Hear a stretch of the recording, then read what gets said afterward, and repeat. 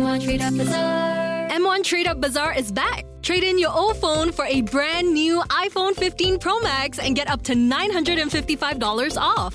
Yes, you heard that right. Up to $955 off on the new iPhone 15 Pro Max. Just walk in to your nearest M1 shop to do the trade-up. Many other exciting offers are up for grabs too. Hurry! The M1 Trade-Up Bazaar is on for the month of May. M1 Trade-Up Bazaar. Best deals in town. It's Shane, Mark, Nikki, and Kian. It's Westlife here with us.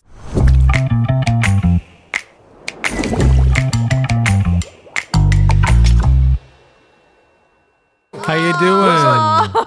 It's a very, very special podcast episode, and we're so happy to have the guys here with us. Thank you for taking the time, guys, for Thanks for having us. sitting down, and we're going to talk a little bit about mental health.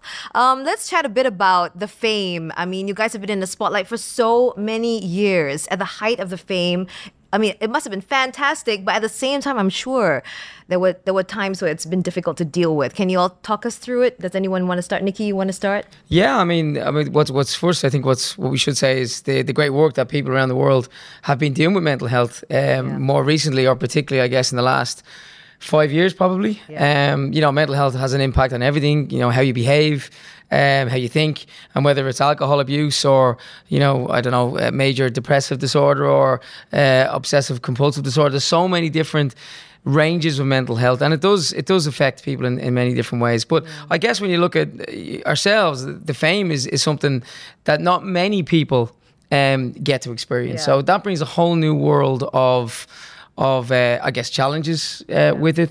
When we started in '99, there was no such thing as mental health. Like nobody came to us and said, look after yourself, or if you've got a problem, talk, or are you okay? Yeah, nobody said that. Exactly. Yeah, nobody said those things. I think, I don't know how people dealt with it, even individually. I think we all dealt with it differently. But for me, I always had an inner want or feeling to try and stay calm through it all. Don't let it affect me. Don't drink too much. Don't think you're something you're not. Try and keep those feet firmly on the ground. And that came with the amount of fame that we managed to achieve, or even financial aspects to it. Even when I went home with my friends, they all be going, oh, look at you touring the world, Westlife. And but they kept me grounded, as well as my family, and the girlfriend that I had then became my wife. We're still together, so we had a very grounded kind of background. So I always had that in my mind. That's great. I think that possibly is for all of you. I mean, you've kept grounded all these years. I think that's why you're here together again, isn't it? And that's fantastic. So. Mark, you've previously spoken about being in a pretty dark place. This is before you came out. How was that like for you? Did you feel, I know it was a very, very lonely time, and you possibly felt you could not, turn to anybody. How did you deal with that time, and how are you now? Well, first of all, I'm great now. Honestly, like the best I've ever been, because I feel like I know what my values are. It's become more clear than ever recently. I think a lot of people have gone through that. Something about the pandemic, sorry to mention it, but something about that brought immense clarity to many people. I'm fantastic now. I've got a little daughter who turns 3 today, actually. So we'll have to celebrate that when I get home. But and like genuinely in terms of my personal life, I just feel much clearer. The clarity is there. And something that, somebody said to me not that long ago, it was to do with values, and to really sort of follow your values and chase your values and the things that you value in life. And that's really been very kind of important, sort of bit of an epiphany or whatever. But like going back, I think anybody, it's not just me, but anybody who's in the closet and, dealing with their sexuality, it's a very lonely place, no matter where you are, whether you're in a boy band or whether you work in an office, or you could be a young teenager, you could be a 40-year-old person. It's a lonely place. And, when I said I was in a dark place, I certainly was. What I mean by that was, it's a very dark idea to not be able to be yourself, I think that it's underappreciated to walk out your front door and to just feel like the you that you're presenting to everybody is the real you, you know. Yeah. It's probably something that obviously, thankfully, it should be this way, but people take it for granted that you can just walk out the door and be yourself. Yeah. But there's a lot of people out there that don't have the ability, whether it's internally that they can't be themselves, or whether they grow up in a culture or society that they're literally not allowed to be themselves. I mean, there's places in the world where it's illegal to be yourself. Right. And other places it's not illegal, but it might be frowned upon. And there's various levels of that, depending on, I suppose, where you are in the world. Even within one country, in the cities, it might be more accepted, and out in the rural parts, you know, it could be the opposite to that. So there's a big spectrum of situations that you can find yourself in, but all of them are dark, you know. So when I said it was in a dark place, I suppose the best way to describe that was it was circumstantial, and it was because of a situation that I found myself in that I really didn't want to be in. It was very uncomfortable. Right. And the simple thing of waking up and being yourself, it might sound just like quite a soft idea, but actually it's the core of who we are as humans, you know. And so when that's suppressed, whether you're suppressing it yourself or suppressed by everyone around you, I think of course it drains you of that magic thing that we all have, which is just loving life, you know. Yeah. And it can slowly wear you down over time. And so the best thing that ever happened to me was I came out, and I learned very quickly that coming to terms with my sexuality and then telling everybody about it and being myself was the best thing that I've ever done. It was the beginning, really. I feel it was the real true beginning of my adult life, I suppose. And yeah, sorry, I know I've kind of put a long answer on the question, but no. This is a pretty deep podcast. Yeah, I know. Well, I'm so happy that you were able to get to that point where you could come out, and you're in a great place now, which is fantastic. Yeah, and that's the most important thing. The message really is that, yes, I was in a darker place before, but hopefully anybody who observes like my journey through that will see that, you know, there is a major light at the end of the tunnel. And if you can bring yourself to, you know, process it and get through it and come out the other side, literally, you know, it can be a fantastic and a happy life, you know. Oh, that's a great message, and I think a lot of people are going to be feeling that one. You're all dads right now, and did I read this right that you have collectively 10 kids between all of you guys? This is insane.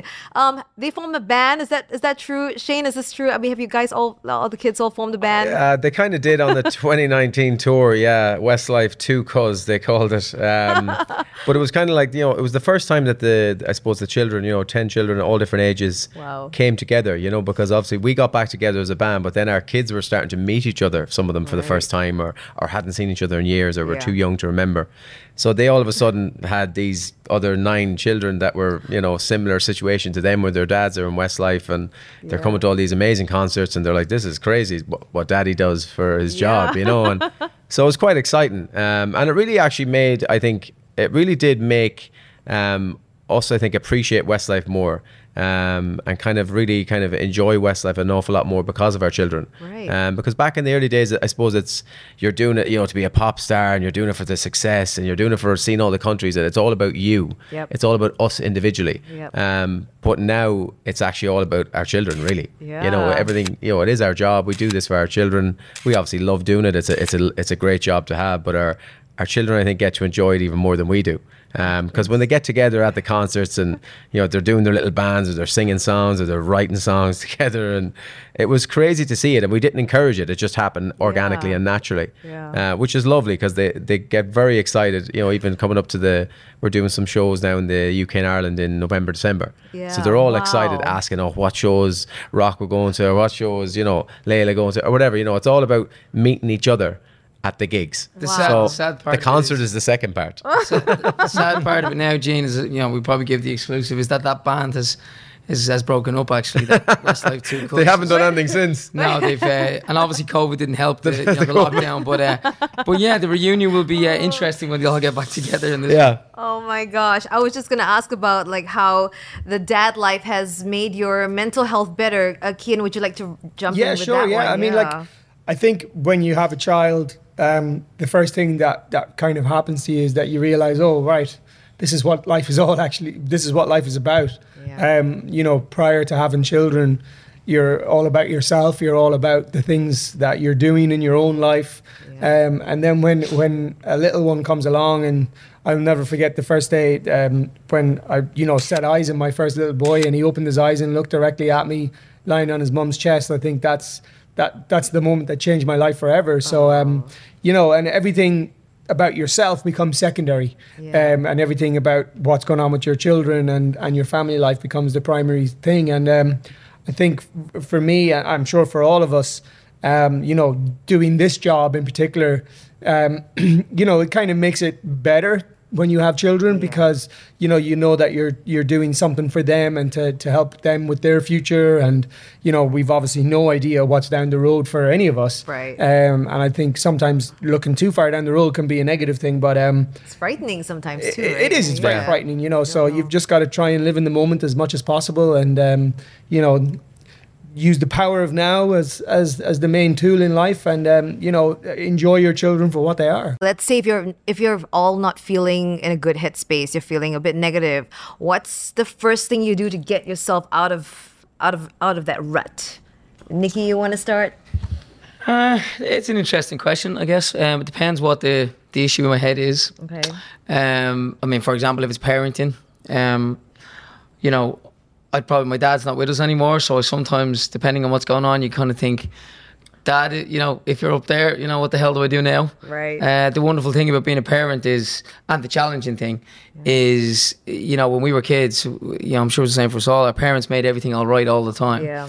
And when you grow up and you become a parent, you realise that your parents were actually making it up as they were going along as well. They were winging it, right? Yeah, and who doesn't? So that can be quite a scary moment when that realisation sets in, and you think, shit, like, what would they have done then, and what will I do now?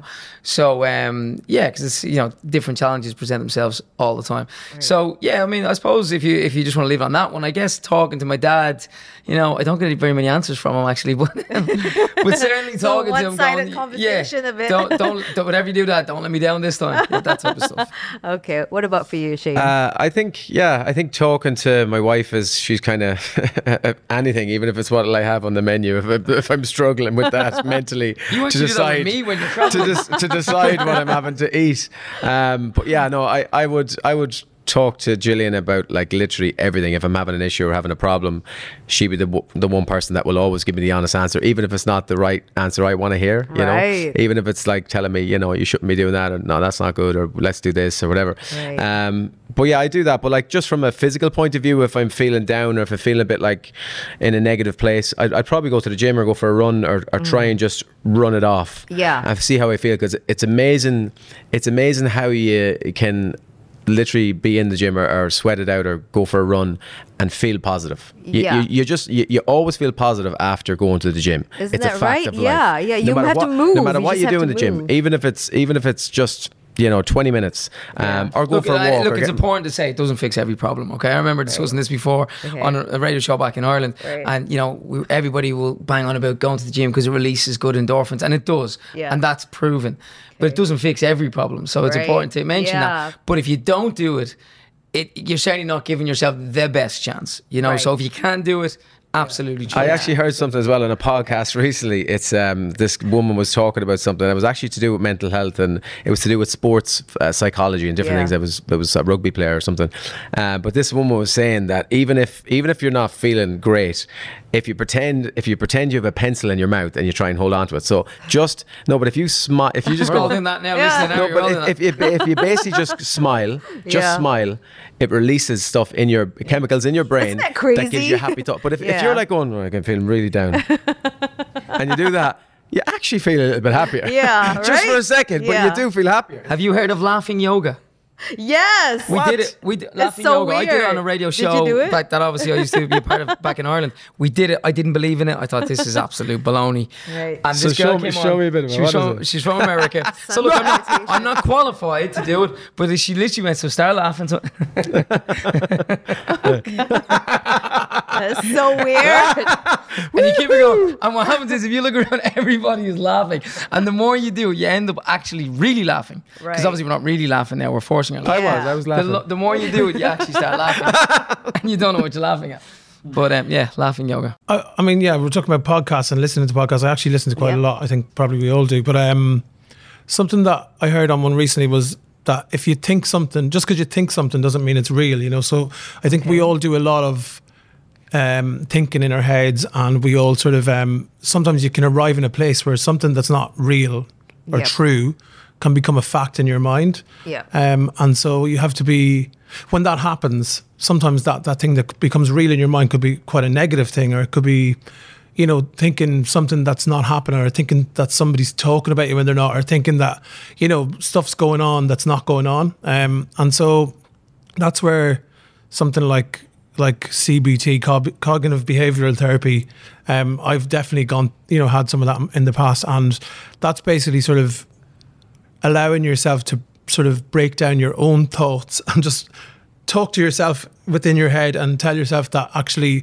I'm kind of thinking this, but is it really true, or am I kind of making it up in my head through either paranoia or just whatever, you know? I think you know the point being that we can have a chat with ourselves about the stuff we're thinking and break it down a little bit. And if you have unhealthy thoughts, or whether it's paranoia or whether it's whatever it might be, that if you can recognize and feel those feelings of, it could be anxiety or whatever coming in, you can recognize it and you can sort of take a deep breath and you can try and stop it from happening, you know? And just being really aware of your ability to do that is quite powerful. Would you replace them thoughts, Mark, with happy thoughts? So that's something that I would do. Just listening to you there, I would always try and think of something negative comes into my mind. I'm thinking about my dad again, to go back to that. He would always say happy thoughts, you know, positive. Fill your mind with positive stuff. Would you try to do that? Yeah, I think basically what it is first of all, if you are sad or if you have a bad day, like, it's really important to not pretend you're not having a bad day. Like, actually sit there and accept it. It's okay to have a bad day. And think it's okay to have a bad day. And, you know, to think, right, okay, this is real. And you have to process sadness. Like, sadness and happiness both come and go all day, every day, you know. And you have to be able to live with it instead of run away from it. Yeah. You know, because otherwise then you're just storing it for another day, you know. So you have to be able to live through those moments where you don't feel great. And sometimes even recently, I mean, I'm doing things recently that I never thought I would. You know, you nearly laugh at it 10 years ago. But even just stuff like breathing, you know, like just sitting and breathing in and breathing out really helps to deal with moments where you might get a bit anxious about something and stuff like that. So the not real thing as well, actually, something I heard before as well. And it's something I always go to, something like if you're anxious about something, or if you have a fear or something. So fear stands for false evidence appears real. FEAR. So it's not necessarily going to happen. Right. You're just fearing that it might happen, but it's not actually real until it happens. So it's just something to take into your mind. So I do that sometimes, and it does actually help because it hasn't happened yet. Yeah, that's good. That's a really good reminder. No pressure, Kane. Over to you. Yeah. Kane just goes to the pub. Well, actually, I used to be a very stressed out character, as the boys know. And I found a sport that just completely took me away from it. I started surfing when I was in my mid-20s. Right. And I find surfing is something that, you know, it puts you in the moment. I think the biggest problem in life for us all is that we're constantly thinking about things that either have happened in the past or that we think are going to happen in the future. And trying to find something that works for you, that puts you in the moment, in the here and the now. mindful.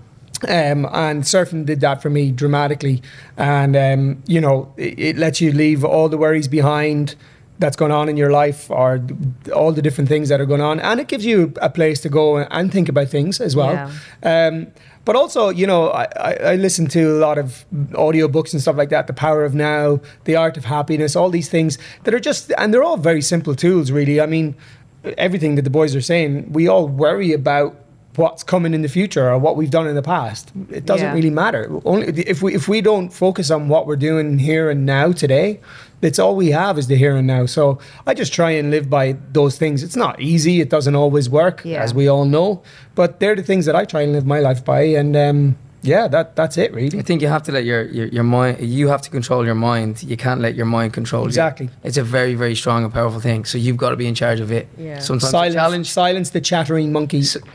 Or talk to somebody. Sometimes Just don't hold it all in. Sometimes you lose that challenge today, but you have to win it back tomorrow. Yeah. Thank you so much, guys, for joining me on this mental health podcast of mine. Are You Okay? That was really nice. I mean, I've interviewed you guys many times over the years, and I feel we've all grown up so much. All dads and everything. So thank you for the time today and for sharing what's on your brain. Thanks for having us. Thanks for having us. See you next time, guys.